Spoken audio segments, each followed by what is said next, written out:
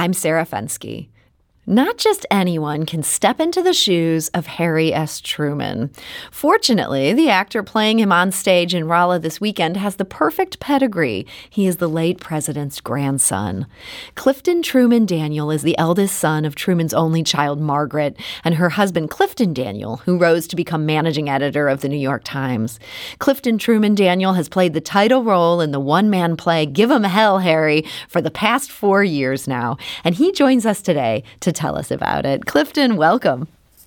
Hi, Sarah. Thanks for having me. So I have to start with a question that I'm sure you are asked all the time. What was it like growing up with a former president as your grandfather? Well, at first, I didn't know he'd been president of the United States. My family had neglected to tell me. Seems like a big thing to leave out. Well, yeah. Well, so I found out in school. Thank God it was first grade and not fifth or sixth. I went into class that first morning, and the teacher went around the room and asked each of us to stand up and state our names and say a little something about ourselves and our families. And I apparently just stood up and said Clifton Daniel and plopped back down. And she said, "But wasn't your grandfather president of the United States?" And I said, "I don't know. That's news to me." And I went home that afternoon. My mother told this story almost to the day she died. I went home that afternoon and I dropped my book bag at the door and I marched across the living room to where she was sitting reading, and I put my hands on my hips and I said, "Mom, did you know that Grandpa Truman had been president of the United States?" And she said, "Yes, but just remember something. Any little boy's grandfather can be president. Don't let it go to your head." It didn't. Went right over my head. I had no idea what that meant. That is a great story. So she, of course, was fully aware of this important status there. But it sounds like she wanted to make sure that you didn't go around putting on airs over this. That's exactly right. I used to tell people it was, to keep our lives as normal as possible, and I'm sure that was part of it. But the long line of Trumans being taught at a young age not to put on airs. So you grew up in New York City, and your grandfather at that point was back in Independence, Missouri. Did you get to see him much when you were a kid?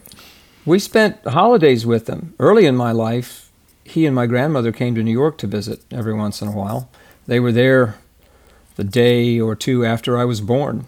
Mm-hmm. They got news that Mom had gone into the hospital and hopped a train to New York from Kansas City. I love the idea of a former president. He doesn't end up arranging a private jet. He just hops a train.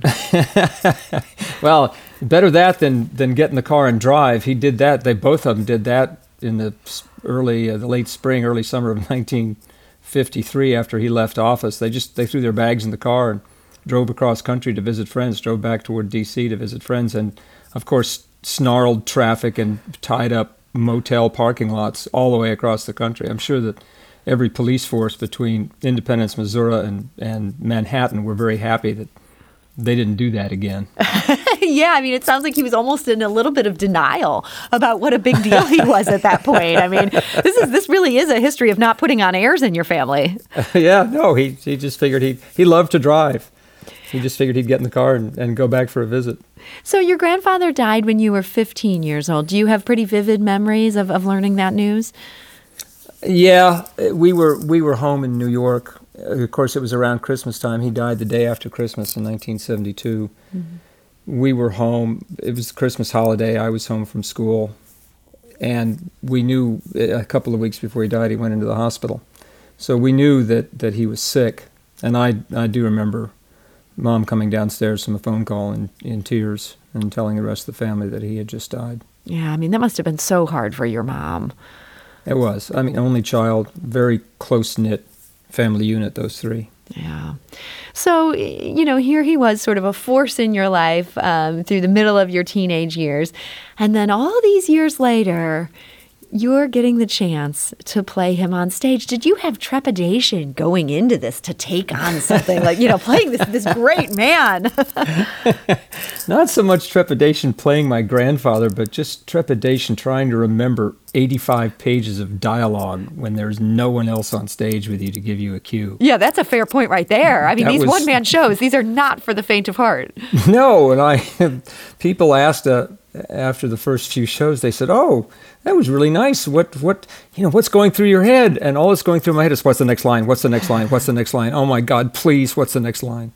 So I'm sure that's not all that's going through your head. I imagine that is a significant part of what's going through your head. Well, not anymore. Yeah. Not anymore. I know it well enough now. The first 8 shows were terrifying. I mean, you've been doing this now for 4 years. Do you get to the point where you're almost doing it on rote, where you might almost be like suddenly jarred into, wait a minute, I got to remember where I am in this script? Sometimes. And there's sometimes where, knowing the script well enough, there's sometimes that, I take a little more time with some things than others than I did in other performances. You try to make it new every night, so find something to do a little differently. You can't. You're sort of limited. You can't just stand anywhere you want because they've already set the light cues. You can't go wandering off. But I know it well enough now that I spend much more time trying to put myself in his shoes. The dialogue doesn't scare me quite as much, so I can take my time and have some fun. So do you feel like the version you're doing now, the version that I should mention, people can see in Rolla this weekend, that this is maybe a better version? It's like a fine wine, and you've aged into this. Well, all actors age into it. I don't know how much trouble James Whitmore had with it back in 1976. But, and of course, I'm having a good time with it. James Whitmore did a very good job, and he had a good sense of humor. It's a fun script. Sam Galoo wrote a good play. I think it captures my grandfather, and it captures his sense of humor, and it's fun to do, and I hope fun to watch. So I'm hoping that a little DNA maybe puts it on a different plane. Yeah, I mean, you mentioned James Whitmore. I mean, he gained fame for this role. He gained a Best Actor nomination. Is it hard not to do an impression of James Whitmore doing an impression of your grandfather? No, I wouldn't watch him. You wouldn't watch him at all? No, I can't. I saw it when I was 19 years old, and I've probably looked at it online a couple of times since, but when Tony Rivenbark in Wilmington, North Carolina, where we opened the show in 2017, when he said, all right, learn the script, I put 2 weeks aside for you, we're going to do this. I went and looked at Give 'Em Hell Harry, James Whitmore's version online, and I got about 2 seconds into it and realized, and turned it off, because you don't want to do James Whitmore doing Harry Truman. So what I did instead, while learning the dialogue, I just spent hours and hours online with videos and audio recordings at the Truman Library to catch my grandfather's accent and some of his hand gestures, some of the way he stood and talked and moved. So speaking of your grandfather's accent, I want to play just a very brief clip from a famous speech by your grandfather. This is actually President Truman. He's before a joint session of Congress in March of 1947, and this speech is the one that's been credited with giving rise to the Truman Doctrine. If we falter in our leadership, we may endanger the peace of the world, and we shall surely endanger the welfare of this nation.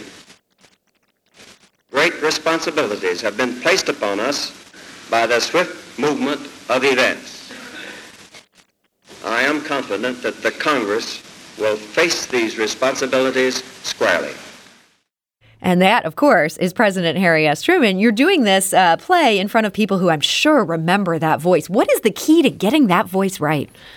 For me, the key was that's a good recording that you played, but a lot of them that you get from the era are very tinny. Mm-hmm. They don't have a lot of bass to them, so his voice sounds much higher pitched than it actually was. So you have to find good recordings like that to listen to. The hardest thing for me to remember to do was to, you heard him say welfare, and he said war instead of war. It was war. So it's an interesting Midwestern Southern accent, and it took a while. I'm still not sure I've got it right, and my wife always warns me. Sometimes I start the show and then I snap into it, and she'll say, yeah, you weren't grandpa for the first 6 or 7 seconds there, buddy. You need to Spouses are sometimes your best critic. Well, she's the road manager, hair and makeup, costumes, props. So she is with you. I'm just the talent. Yeah. That's amazing. Well, so look, I mean, you've now spent 4 years kind of walking in your grandfather's shoes, being immersed in his life and in some of these speeches. And I think about Harry S. Truman today. He's almost universally admired. People from both parties. It's the one thing they can agree on. You know, the historians put him on their top 10 list. The general public puts him on the most admired list. What do you think makes Harry S. Truman such a touchdown for so many people? Generally, I mean, he tried to work across the aisle. He had good friends in the Republican Party. He was all in favor of bipartisanship and working together and compromise, moving forward together. He had a close friendship with President Hoover. While he was in office, he put Mr. Hoover in charge of famine relief after World War II, which Mr. Hoover had done brilliantly after World War I. Mm-hmm. So Grandpa brought him back into public service, and the two of them were friends for the rest of their lives. Sometimes people sort of phrase that question like, what do I think was my grandfather's greatest accomplishment as president? And I think it was, he was admired by both sides, and I think he was one of our greatest presidents because he showed us that a middle-class American, a farmer, a small businessman, a soldier, citizen soldier, a county judge, can rise to the highest office in this land and do a better job of it than almost anybody else. Mm. They routinely put him 5th or 6th. I think he's been switching places with President Eisenhower. And of course, he's behind Washington, Lincoln, and FDR and Teddy Roosevelt. And the family line is that we hope somebody digs up some dirt on Washington or Lincoln so we can move Grandpa up. You got to take those guys down. You know, I feel like there is a movement afoot in this country. There may be some former presidents who drop a few notches. It's interesting to hear you talk about compromise, though, that this was something that he did because that's so out of style right now. That just doesn't seem to be what anybody wants. Do you feel like maybe the people are sort of secretly longing for that just because it is so out of fashion? I don't know if they are. I hope they are. And I hope they're longing for it not so secretly, so we can get back to some sort of semblance of cooperation and compromise in this country. Both sides are so entrenched and so tribal and so combative that it's... I mean, we've been there before. This is nothing... As Grandpa said, there's nothing new in the world but the history you don't know. But it would be nice if we could pull out of it. So in our final minute here, this is now your second time coming to Missouri with this show. Does it feel like there's some special resonance of being here in the Show Me State with this one-man show? Of course. It's Grandpa's home. He loved it. He said that at the end of his presidency, and the line is also in the show, that, you know, having served the United States, he got to be what he said he got to go again into the top job in this land, which was U.S. citizen.